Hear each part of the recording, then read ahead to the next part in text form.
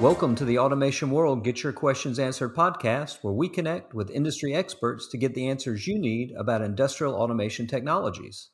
I'm David Greenfield, Director of Content for Automation World, and the question we'll be answering in this episode is, how do you effectively implement edge computing? Now, this podcast is sponsored by Stratus Technologies, a supplier of edge computing technology. Now, edge computing is a topic that's been receiving a lot of attention for the past several years now for a variety of reasons, because it brings high levels of data storage and analytics on site, provides security for remote access to equipment, reduces downtime through better equipment insights, and even provides the ability to deploy virtual machines to reduce on-site computing resources and enable operational backup. So with so many capabilities, it's not a surprise that there are a lot of end user and OEM questions about edge computing technologies. And that's why I'm joined today by Eric Prost, Senior Director of OEM and VAR Programs, and John Vicente, Chief Technology Officer at Stratus Technologies. Now, since so much information is available describing what edge computing is, and you can access plenty of it on the automationworld.com and stratus.com websites, in this episode, we want to focus on the actual implementation of edge computing. So with that, let's start off with some basics, Eric. Where should manufacturers and processing companies start when thinking about their potential adoption of edge computing technologies? And by that, I mean, how should they review their equipment and operations to determine where edge computing can provide a benefit? As with everything, probably developing a strategy is a great place to start here. You can implement these strategies in a number of different ways. They can think about edge computing as part of a large project that they want to do for digital transformation, or something that can be done in smaller phases, and determine which way they want to go from that perspective. They should definitely do a cost-benefit analysis and look at the ROI. They could think about that in terms of what applications they want to run, what goals they want to achieve. They can pick applications like thin clients and running HMI software and control software, historians, analytics, cybersecurity. The applications are nearly infinite for what they can do on an edge computer. And so as they think about it in terms of what they want to accomplish, then they should think about which areas are the best to go after first if they're going to do it in phases. Going after the more high value areas, the faster return areas, and looking at industrial PC clusters that can be replaced with virtualization on an edge computer are great places to start. So John, can you explain the process of replacing industrial PC clusters with virtualization on an edge computer that Eric mentioned? And by that, I mean, how is this done and how does it work in practice?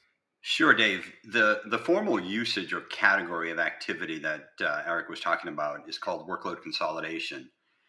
And in simple terms, it's consolidating a larger number of PC or physical assets performing, let's say, a single function or an application. And you're consolidating that to a smaller number of advanced virtualized edge computers or servers. It enables both a reduction of operating costs as well as capital expenditure costs due to what is called physical sprawl, essentially requiring greater resources to manage those assets and their life cycle. The concept isn't really new. You've seen it in the enterprise cloud and telecommunications industry. It is now just taking a greater hold in terms of opportunities within the industrial IoT space. So, Eric, is this process of reviewing equipment and operations something that outside organizations like system integrators or consultants are needed for, or is this something that can be done pretty easily with in-house operators and engineers? Yeah, it varies. I mean, it depends on the capabilities of their current staff, their overall digital transformation strategy, and the equipment they have to some degree. Different edge computers are developed based on that particular manufacturer's experience, their experience with target markets, their understanding of what their particular customers are asking for. In a manufacturing environment, something that was designed with an OT professional in mind can be a big advantage because those environments don't have some of the IT type resources that you might find in different verticals or industries. There's a number of really good solution builders and systems integrators out there that can assist in developing their initial strategy for a customer, as well as the initial design. After that strategy and the goals are determined, they can help them with designing the solution and do that in terms of what the current architecture inside the plant is. System integrators are really good at recognizing potential pitfalls and strengths within an architecture and then shaping a solution around that. And so their experience working in these industrial environments day in and day out can certainly be something that's leveraged to the advantage of the customer.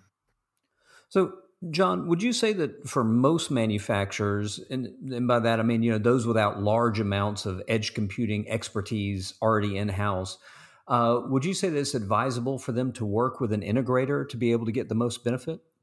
I would say for most manufacturers, but really, as Eric was talking about earlier, they have to look at this as part of their broader digital transformation initiatives.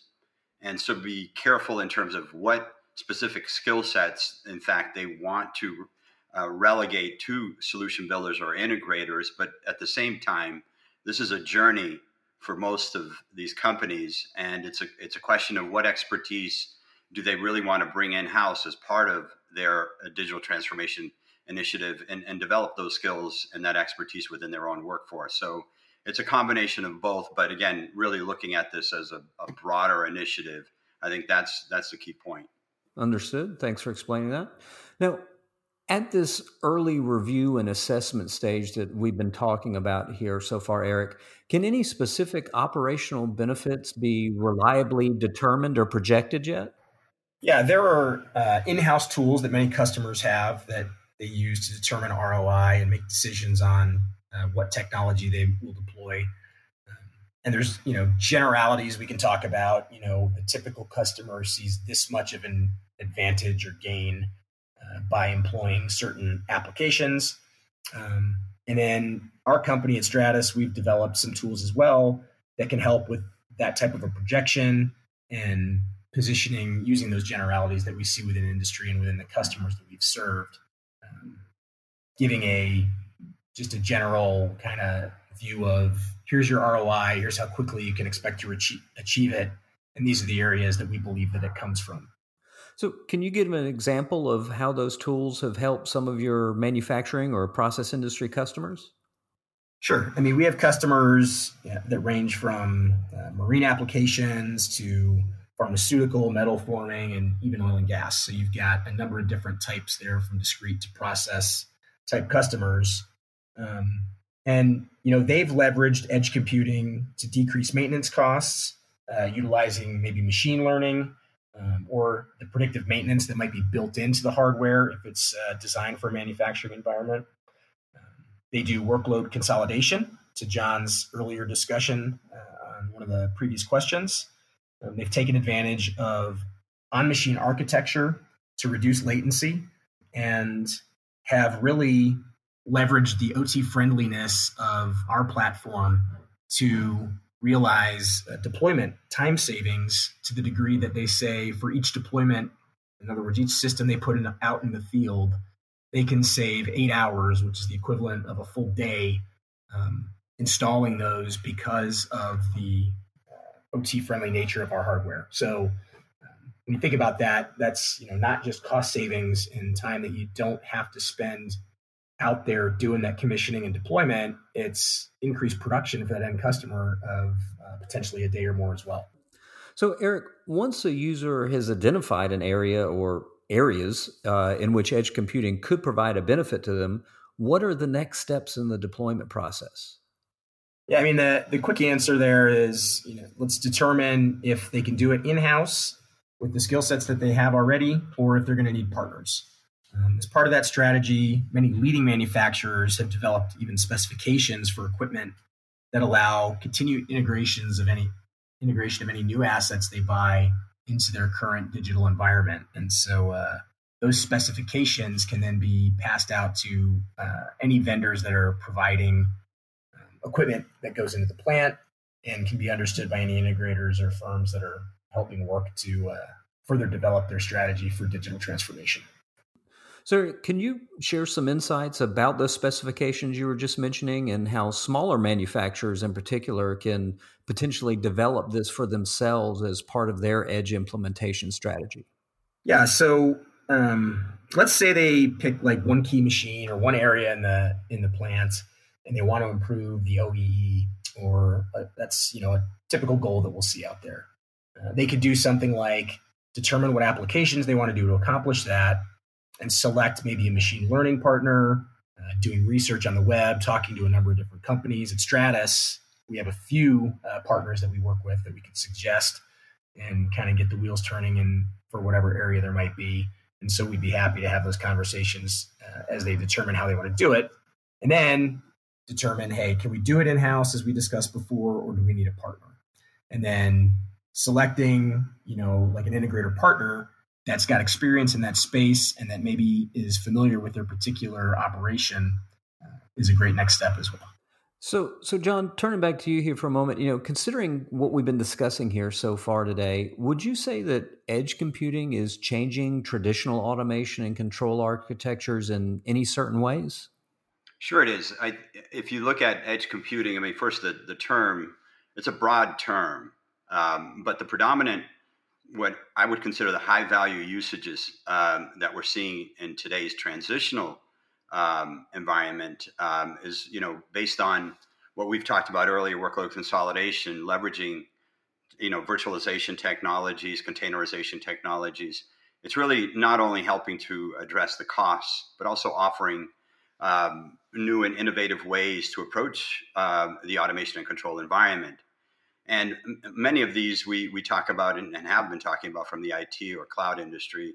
And there's a number of emerging providers that are coming in with solutions like edge analytics or AI, cybersecurity, advancements in service management, including fault tolerance, high availability, which we're well known for. And of course, there's a broad range of application and system management capabilities really that have evolved and matured quite well in the IT industry. It's starting to come in and creep into the automation control environment in ways we haven't really seen in the enterprise cloud or telecom industries. Now, in the longer term, it's inevitable that control environment, I refer to this as the last mile, where there's more deterministic or safety requirements, much more rigorous reliability requirements. Eventually we're going to see modern software hardware capabilities start to address things like time critical, safety critical, and related applications. Other examples clearly in the longer term, 5G and artificial intelligence, blockchain, they're going to have a greater effect from a scaling perspective in terms of what's possible with edge computing and the automation and control environment. So yeah, there's definitely going to be a transition period here where we can take advantage of what's already available. And then you've got these longer range technologies that are going to be a little bit more disruptive to what we're seeing today in the current architectures. All right. Thanks for explaining that, John. Now, I want to go back. I mentioned in my introduction to this podcast, how edge computing is well known for its data aggregation and analytic capabilities. Can you give some examples, Eric, of what's possible through some of the end user projects you've worked with? Definitely. That data collection and analytics, as you know, are the heart of this digital transformation efforts that are happening at almost every customer out there, it seems like right now. These customers want to develop and understand how their production environment's performing versus a benchmark or a golden batch. To do that, they need data from all the relevant parts of the environment. And that can include certainly the edge, but there are maintenance elements that can be involved, consumables that are being utilized throughout the process, energy usage, the full supply chain and timing. There's even operator variables that can play into these decisions and equations. And each, some, and all really of what I've mentioned augmented by more and more being incorporated to these models they have to create so they can compare things and identify the golden batch, but then compare current operating environment to that golden batch. What about from an operations perspective? Does edge computing change anything from an operational or engineering standpoint, Eric? Yeah, it does. Predictive maintenance, being able to get mobile alerts, mobile monitoring. In some environments, people even want to be able to go in and troubleshoot and potentially even change some of the things that are happening in their environment. We don't see that quite as often, but I think people are considering how they can do that in light of restrictions on how many people can be in a plant now and things like that come along with COVID. Getting health alerts and knowing when something's going to fail before it does, and having redundancy so that when something does fail, you don't have any issues with your production. And it can auto switch over and have hot swap happen of a failed unit. That and identifying bottlenecks throughout the process are all big advantages operationally. Okay, thanks for explaining that, Eric. And I just wanted to note here, you mentioned predictive maintenance in your response there. It's been mentioned earlier today as well. And that's still a big leap for a lot of manufacturers, considering that many have only recently begun moving from reactive to proactive maintenance processes. So can you explain more about how edge computing can help manufacturers move ahead into predictive maintenance? Sure. Like in the Stratus platform, for example, we have analytics that are happening that we can see if something's starting to operate outside the parameters that we would like it to. And then we have the redundant setup as well. So you've got this predictive maintenance built into the hardware. But there's also, as I mentioned before, in an example of machine learning, there's software out there that can be loaded onto an edge device and can begin to identify when things aren't functioning the way that they've historically worked. And doing that there on machine really eliminates some latency issues of having to send data that's been either filtered or just raw data to a cloud or a server somewhere, have it crunched, analyzed, whatever analytics run on it in software, and then pushed back down to the plant. That takes a lot of time, and something can go wrong. And if you've got a latency issue there, you wouldn't know, and you could still have a downtime event despite having something loaded that's not there on machine. That being on the asset is key to this pattern recognition and the things that need to happen for predictive maintenance to be truly an advantage. All right, thanks for explaining that, Eric. So, I wanted to note here too, terms like redundancy with auto switchover capabilities, hot swap of failed units, bottleneck identification, they've all been mentioned here in our discussion so far today. But John, can you explain these a bit more? Sure, I can. The broader term is high availability. And Stratus's fault-tolerant high availability solutions, both our software and hardware-based capabilities, are designed in such a way to not only provide high availability or fault tolerance, but it's the important part here is no loss of data. And in a redundant configuration, when a primary device fails, it switches over to a secondary device, and that secondary device becomes the primary. With our 24/7 remote monitoring, the replacement process is essentially autonomous, with the replacement device automatically delivered within a couple of days. Now, when the primary, or I'll say the bad primary, is replaced, it's a simple hot swap, right? There's no downtime there, and the new replacement device is installed. The switchover happens. It's not only self-recognizable, but also auto-synchronized, and you're back to the same state in that fully redundant, high availability situation that you were in previously. So that's really the common capabilities that Stratus is actually well known for in terms of both fault tolerance and high availability. Understood. Now, Eric, back to you, much of what we've talked about here today is from an end user perspective, and considering your focus on OEMs and VARs, what about OEMs? What about these groups? How do the deployment and implementation points we've discussed here today change for OEMs applying edge computing to the equipment they sell? Sure. So many OEMs are developing edge and industry 4.0 capabilities and putting it on their equipment today.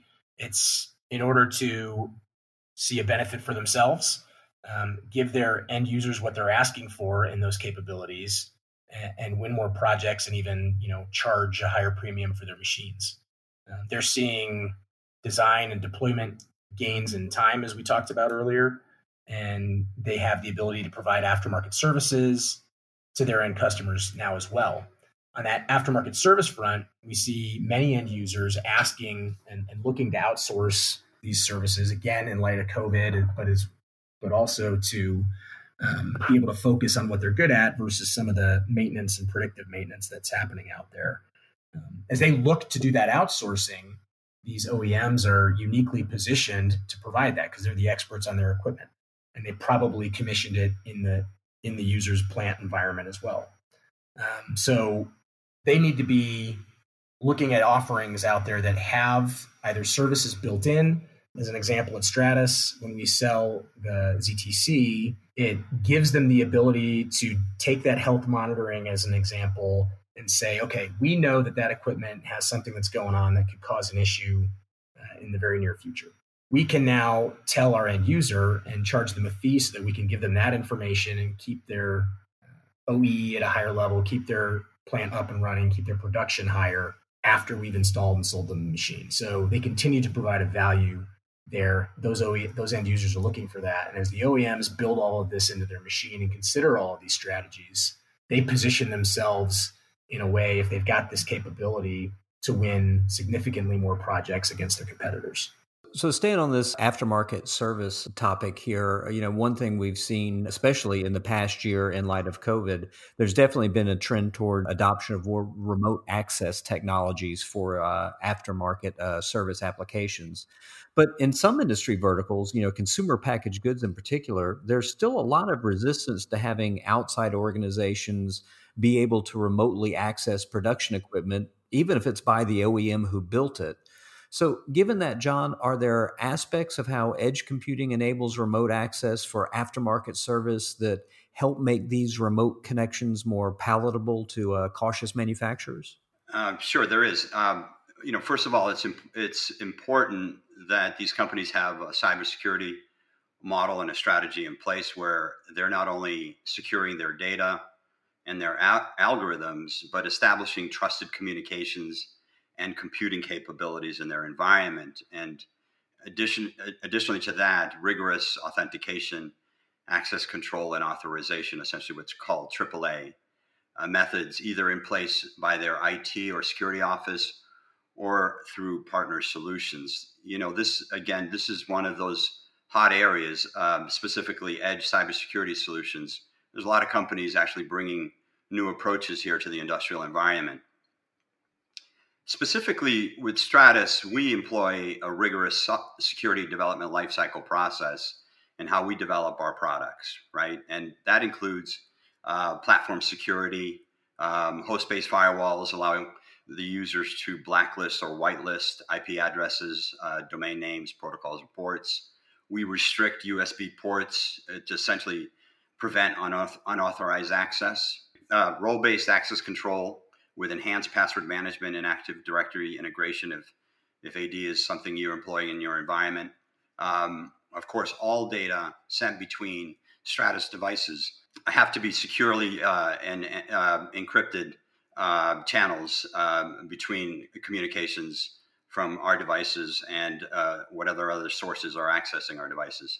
And of course, secure trusted boot ensures that at startup, we have signed and verified bootloader, BIOS, device drivers, and OS files. So what we do to secure the device foundationally allows or should provide some comfort to the end users in terms of our device security to essentially make it more palatable to the manufacturers. So to sum up our discussion here, John, what would you say are the key values that edge computing brings to the manufacturing and processing industries as it relates to industry's digital transformation today? And are there any trends, as a supplier of edge technology, are there any trends you see developing in the near term that might boost those values? Sure. Well, first and foremost, we've talked about lowering costs obviously improve margins in developing products and goods.